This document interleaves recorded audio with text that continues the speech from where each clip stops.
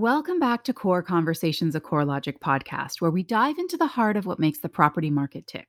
I'm May Claire Bolton Smith, your host and curious observer of all things related to property, from affordable housing to market trends and the impacts of natural disasters to climate change. I want to converse about it all. Interest rates. We have spent the last 2 years talking about record low interest rates, but now the tables have turned. Quite rapidly, interest rates have ballooned up and are flying high. These soaring rates have put upward pressure on prices that have inflated at the highest annual rate since 1982. All of this has prompted the Federal Reserve to step in and raise the interest rate for federal funds. For years, interest rates have hovered at near zero. Then, in the first 5 months of this year, the Fed increased its rates by 3/4 of a percentage point. And this was only the beginning of planned interest rate hikes. In March, the Fed announced that it intends several hikes over the course of 2022, raising federal fund rates to nearly 2%. Rate hikes to federal funds will have a cascading effect since they are foundational for other interest rates in industries like auto, property, and banking. As a result, nearly all consumer goods will be touched, which has the potential to raise prices in the process. However, one of the areas where this change will be felt acutely is the property market. This sector of the economy may be the most sensitive to interest rate hikes because of the size of a mortgage loan and the resulting increase in monthly payments. To help untangle the relationship between the current rate of inflation, interest rates, and the effects on the property market, we once again welcome back CoreLogic's chief economist, Dr. Frank Notaft. Frank, welcome back to Core Conversations. Why, thank you so much, McClare. Thanks for having me back.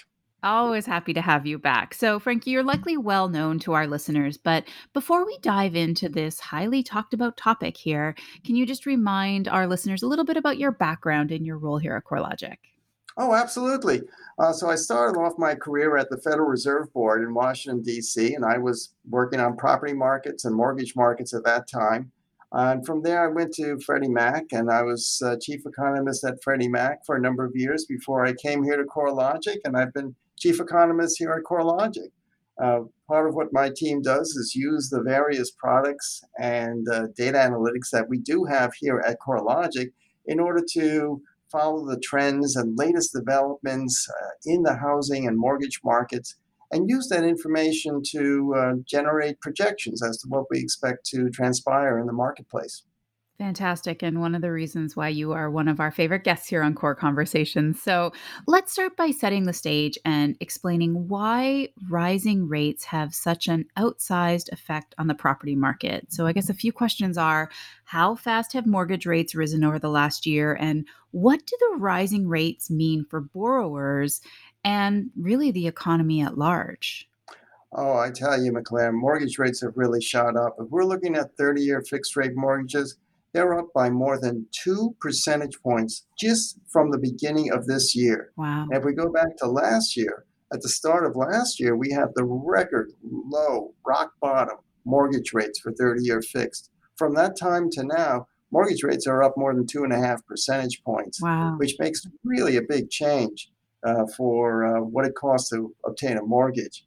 The last time we had such a rapid increase in mortgage rates in such a short period of time was way back in the early 1980s. So we haven't really seen an increase of this magnitude over such a short period of time in close to 40 years. Wow, that is really remarkable, and why it is such a story as well too. I guess, often we talk about the consumer price index, the CPI, and what percentage of the CPI do mortgage payments or rental payments really, what percentage do they represent?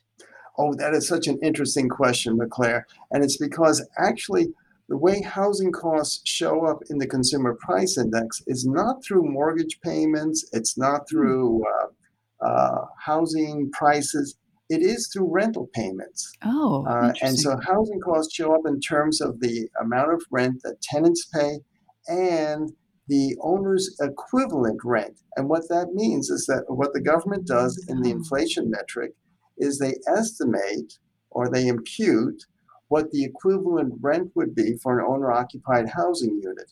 So oh that's the wow. way housing costs show up in the consumer price index. And right now, the housing costs represent about 1/3 of the overall consumer price index. And if you look at the core of the CPI, And a lot of economists prefer to look at the core because it excludes food and energy, which tend to be very Okay. volatile on a month-to-month basis. So if you look at core CPI, housing costs represent about 40% Wow. of the overall core CPI, and that's all coming through in terms of the rental payments, the rental costs. That's fascinating. I really did not realize or understand that that's how that worked. Why do they do it that way? Why do they essentially, figure out how much you rent your own home from yourself or renting it, I guess, from your mortgage?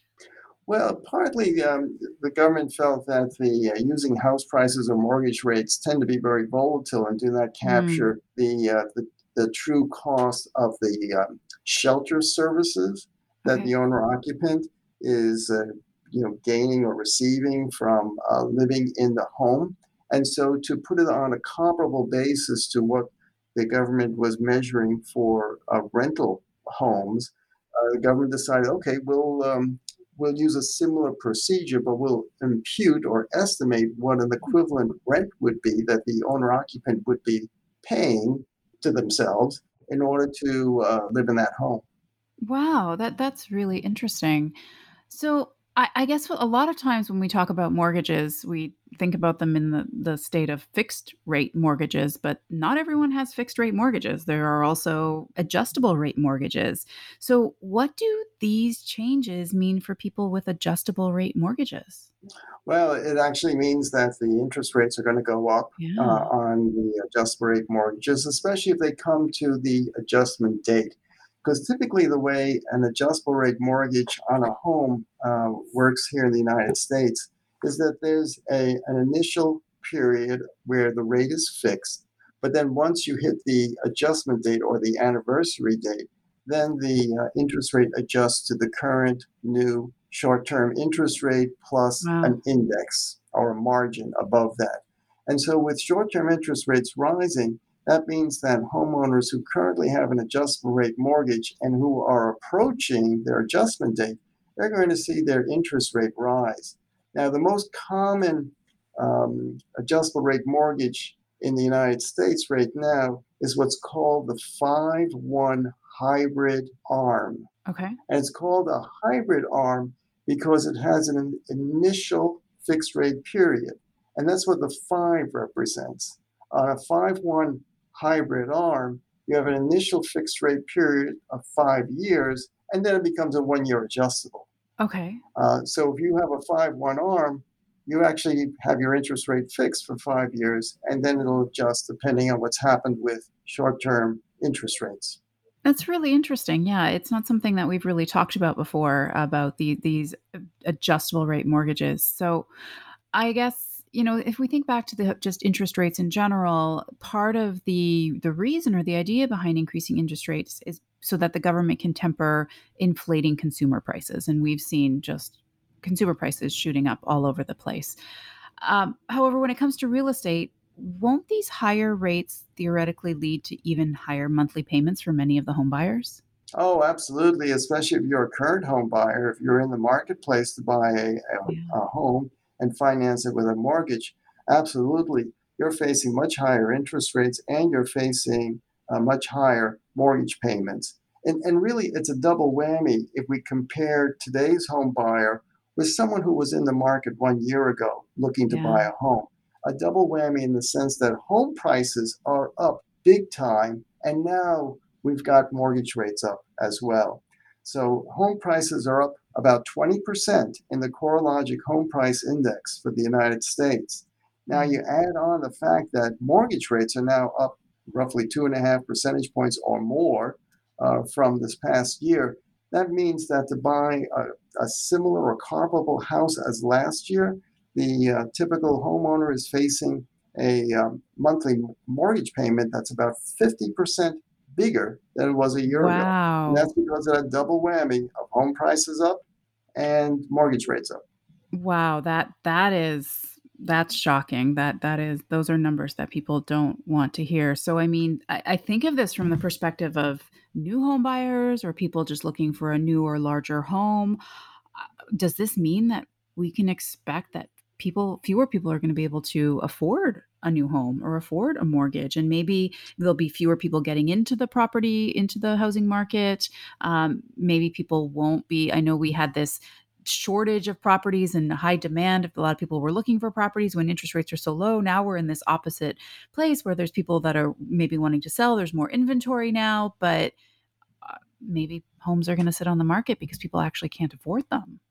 Well, you really hit the nail on the head, McClare, because that's really the issue. Um, for a lot of prospective home buyers, they're really feeling the squeeze because with Yeah. monthly principal and interest payments roughly 50% larger than they would have been a year ago to buy the same type of home, that really takes a big bite out of the monthly income.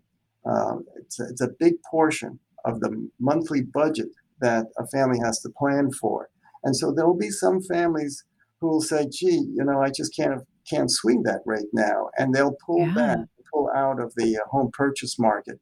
And so what we do expect to see over the course of the next several months is some weakening of demand, some slackening of home buyer demand as this erosion of affordability really starts to take a toll.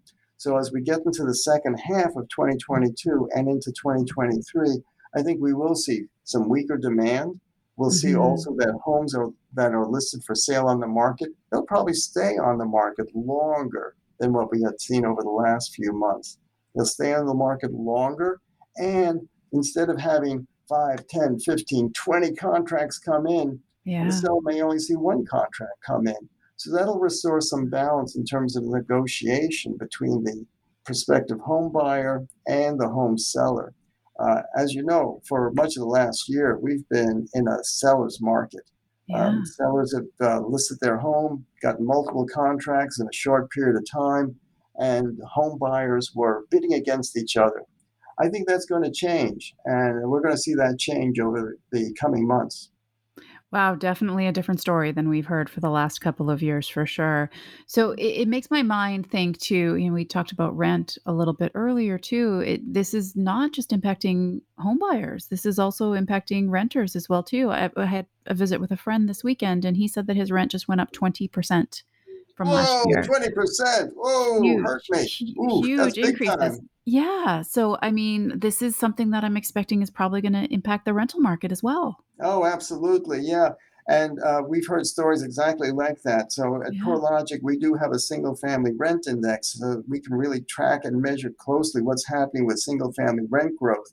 So your friend is actually in a market where rents are rising more rapidly than what we're seeing in our national index. So with our CoreLogic single family rent index, we saw that on average rents are up about 13% in the national market, national composite index, but it Mm. varies a lot by market. There are some markets where rents are rising 20, 25, even 30% or more over the past Wow. year.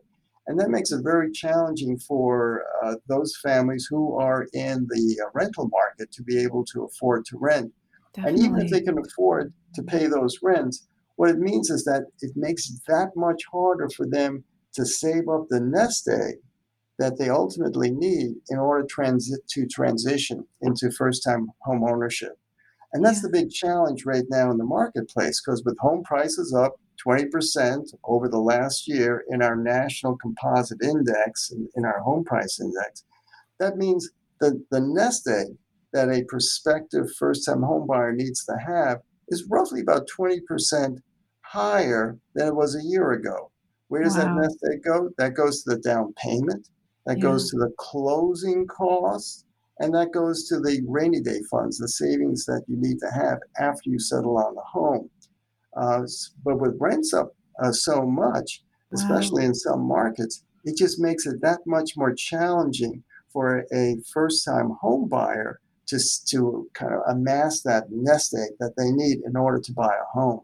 Yeah, definitely. That's just those are staggering increases. I guess the question is there are there areas of the country that are seeing higher increases than others? Is this a regional issue? Like we see that with property prices. Is Yeah, it the same with some of the increases? yeah, we're seeing some of the biggest increases in markets where generally there's a lower cost of living Mhm. and has been attracting some of the internal population migration that we have seen in the United States during the last 2 years during the Right. pandemic. So if we look around the mountain states out west, or we look at some of the southern states, that's where we're seeing some of the biggest increases in rents and home prices. So, for example, in our rent index, Miami is just topping the charts right Oh, now wow. with rent growth of 30% or more over the last few months. And looking out toward west, Phoenix continues to be a hot market with rents and home prices up significantly. And Mhm. following north all the way up the mountain range, Boise, Idaho continues Mm. to be a market where home prices and rents are up significantly over the last couple of years. Wow, it's so interesting. Some of these we've talked about unconventional metros in some of our previous podcasts of people moving because of this huge work from home initiatives and people having the ability to be remote from their jobs as it's not these major centers where people generally flock to for jobs. So that's really really interesting. It is. I tell you, the pandemic has been such an interesting period for exactly Really. those reasons that you have said. During the pandemic, a lot of families wanted to move out of high Yeah. population density urban cores and move further out where they could have more social distancing from their neighbors. And with remote work, they needed to have more space inside their home in order to have their home office, and in some Yeah. cases, to have their home schoolroom as well. Classrooms. Yeah. And so that's really increased the demand for interior space and the demand for single family homes, whether it's for purchase or for rent. Yeah, absolutely. And that's something you and I have talked about before, Frank, on other episodes of this podcast too, of the need for more space. And I mean, my family is a classic example of this, is now having two of us working from home during the pandemic. And we had a baby during the pandemic. So this extra, there's not enough space in our house anymore. And I know that a lot of people are in that same boat of needing extra space and needing to find bigger properties. So yeah, it's really interesting. And I think, if we kind of focus back on the rent as well again, I think back to a couple of episodes ago, we had principal economist Molly Basil from your office talk to us about myths in the housing market. And if you haven't listened to that episode, I do encourage you to. I think it's my favorite of the season so far. And she mentioned that in the answer to the $1 million question of whether the US is currently in a housing bubble is basically no, we're not. But however, if we look at the single family rent index and some of these numbers that you've just mentioned to us, we're seeing these larger jumps than we've ever seen or had seen in many, many decades. How long do you anticipate this trend lasting, considering the measures the Fed is taking to stave off any further inflation? Oh, and I tell you, it's a great question, and there is a lot of concern about overheated housing markets and Mm, prices and mhm. rents getting too high. And I do think we're seeing the cresting of the price growth and rent growth in the marketplace this spring. And what we're going to see in coming months is a moderation in home price growth. It's not going to be immediate. It's Okay. not going to be immediate, but we will see that moderation. And our current forecast for home price growth in our national index over the next 12 months, so that would be through to the spring of 2023, is a much slower rate of price growth, with prices Okay. rising about 5% or so from the spring of 2022 to the spring of 2023. So with prices rising, I guess I'd have to agree with my colleague Molly that no, we're not in the housing bubble. We don't see national home prices declining or falling in any way. And most markets, I think, will be just fine. I don't think we're going to see a price decline in most markets. Something to keep aware of, though, is that even if prices are rising in a national index, typically we do see some local neighborhoods, some local markets where home prices are declining. And that's actually very typical. That's typically what we do see, even if the national index is rising. There may be 5 or 10% of all communities in the US where prices are Mm, actually stagnant or falling. right. So we will see some price corrections, some declines in some places of the country, we'll probably see some rents beginning to ease as well. Um, but no bubble nationwide, no broad-based price decline. And I'll tell you a main reason why that's the case, McClare. It's because we have an underbuilt housing market in the United States. And currently, Mm-hmm. the vacancy rate for housing is at a generational low. So it's very, Wow. very different from the situation we saw back in 2006, 7, and 8, when we had the start of the Great Recession and the US housing market was in a price bubble. Right. Back then, in 2006, 2007, 2008, we had an overbuilt housing market and Mm. vacancy rates that were high and rising. It's completely different this time around. I'm glad you drew that analogy because I think that's really important because anytime there's, something volatile in the property market, people always go back to the Great Recession of the 2007, 2008 in there. So I'm glad you made that comparison. But I think, one other thing that kind of comes to mind, and I did not expect this conversation to focus so much on rental rates and how rental rates really were related and impacted. I didn't quite understand the relation prior to us having this conversation. But I guess one thing is rising rental rates. And are there any kind of headwinds that may frustrate the federal attempt to lower inflation back to that 2% target that it's trying to get to? Oh, hey, I'm really glad you brought that up, McClare. I really think that is going to be an issue for the Fed and for Mm, any of the government policymakers in coming months because of the fact that housing costs represent such a big part of the consumer price index. As we yeah. talked about earlier, it's about one third of the overall consumer price index and about 40% of the core consumer price index. Oh, 40% wow. Yeah. represents housing costs, especially as manifested in terms of the rent data.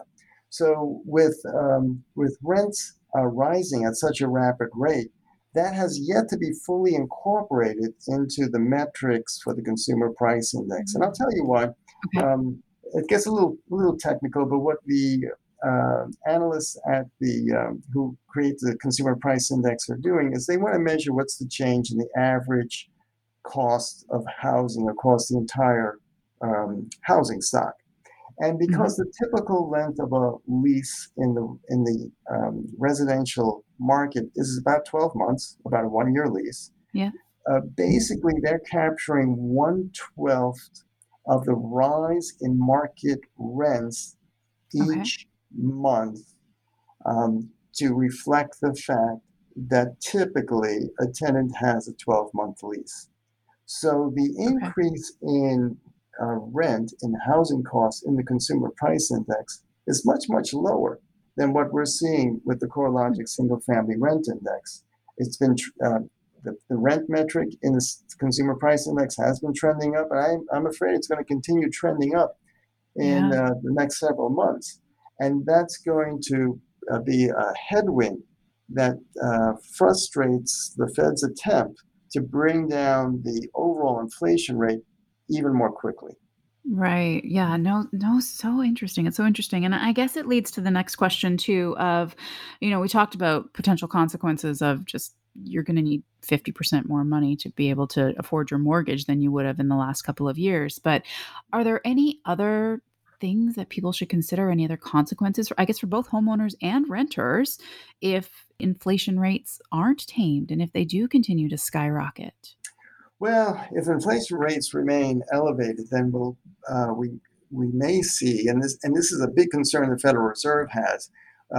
We may see that inflation expectations no longer remain anchored at 2% per year. So that's been the Fed's goal Hmm. for a long time. In fact, prior to this run up in inflation, the average inflation rate has been running about 2% for 2 decades, 2% per year. And the Fed has succeeded in keeping inflation expectations anchored at that 2% per year level. Their concern is what if inflation expectations rise? What if they go to Yeah. 4% per year or higher? What that means is that overall market interest rates will be much higher than they had been for the last 20 years. You can think of it this way. If you're an investor in bonds or mortgage-backed securities, if your expectations for inflation are now 2 percentage points higher for the next decade than they had been previously, then you're going to need a yield or a return on investments in bonds, in mortgage-backed securities, that's roughly 2 percentage points higher in order for you to make the same type of return on your investment. So that means interest rates, including mortgage rates, are going to be elevated and remain roughly 2 percentage points higher in my example than they had been in the past. So that makes housing costs a lot more expensive and challenging for home buyers and for prospective first-time home buyers. Another issue that's a really interesting one, Claire, that we're beginning to look at is what a lot of real estate agents refer to as the lock-in effect of higher interest rates. And I'll tell you what they mean by that. So many homeowners have either bought a home over the last couple of years or refinanced into a low-rate mortgage. So lots of homeowners, in fact, almost half of all the homeowners in the country have a mortgage rate of 3.25% or lower. Yeah. So now mortgage rates are, up around 4.25%, 4.5%. What if they get up to 5%? There are a lot of existing homeowners who want to keep their low rate, cheap mortgage that they took out over the last couple of years. And they'll be reluctant to list their home for sale and move and relocate, because that means when they buy their next home, they're going to be paying on a mortgage that's a lot more expensive. A lot more. And so what we may see is that there are a lot of homeowners who were planning to list their home for sale over the next 2-3 years, but now may be dissuaded from doing so because mortgage rates are so much higher than what they are currently paying on their mortgage on the home that they currently live in. Yeah, that is such an important point right there, and my brain is going in a million directions too, because darn, I was kind of thinking we needed to buy a new house soon because we've outgrown ours, but you've just convinced me that's not going to happen, Frank, because everything is so much more expensive because of the mortgage rates. But it just shows how volatile the industry is and why it's so important to really pay attention and track these types of metrics. So I guess a couple other things too. One second to last question I do want to get to is, what would happen if inflation does slow down? Where would that leave homeowners if inflation did go down from this skyrocketing where we're currently seeing it? Well, I think that'd be good for everybody, whether you're a homeowner or a renter. It's really very hard on a family's pocketbook when home prices or when the cost of everything is going up so quickly. So I think that'll help, and that'll help longer term to keep interest rates, including mortgage rates, much lower than they have been in recent weeks. So I think that would be really good news. The only question is, can the Federal Reserve achieve an economic scenario where inflation does slow down, does get back to the Fed's 2% inflation per year target without causing a recession? Yeah. I think they may be able to pull it off, but that is the big question right now. How much of an economic slowdown might occur from the actions the Fed takes to raise interest rates? Will that trigger a recession? And if it does, how severe would that recession be? Yeah, and I think that's the million-dollar question there right now. And I guess just to wrap up here, I guess, can we maybe finish off with a bit of a macro view on short, medium, and long-term effects of rising interest rates for both renters and homeowners? Yeah, sure. Yeah. So I think the real challenge in the near term, in the short term, is the fact that with home prices up so much and with mortgage rates up as much as they've risen over the last few months, it really is, it has rapidly eroded affordability for home buyers, Mm, especially for first-time home buyers, and probably means that we will see a reduction in home buying demand, especially among first-time home buyers. And unfortunately, yeah, that's kind of what we're seeing in the early data for the spring 2022 home buying market. We're seeing a little bit of pullback from first-time home buyers because the increase in costs has weeded out some prospective home buyers. sure. I think longer term, I remain hopeful that the Fed will be able to contain inflation. So longer term, and by longer term, I mean thinking out 2 years from now, not just a Okay. few months, but by 2024, I do think we'll see that the Fed's got inflation under control and we'll see some lower interest rates by then. But it's not something that's going to be achieved in the next few weeks or the next few months. Well, this has been so interesting, Frank, and it'll be interesting to see how things kind of unfold over the next couple of years and not expecting big changes in inflation over the next couple of weeks or months, but let's see how it does play out over the course of the next couple of years. So, thank you so much, Frank, for joining us today on Core Conversations, a CoreLogic podcast. Yeah, thanks for having me, McClare. Great to catch up. Always wonderful to have you here and look forward to having you back again. And thanks for listening. I hope you've enjoyed our latest episode. Please remember to leave us a review and let us know your thoughts, and subscribe wherever you get your podcast to be notified when new episodes are released. And thanks to the team for helping bring this podcast to life. Producer Jesse Devenins, editor and sound engineer Romeo Roman, and social media duo Sarah Beck and Michaela Brooks. Tune in next time for another Core Conversation.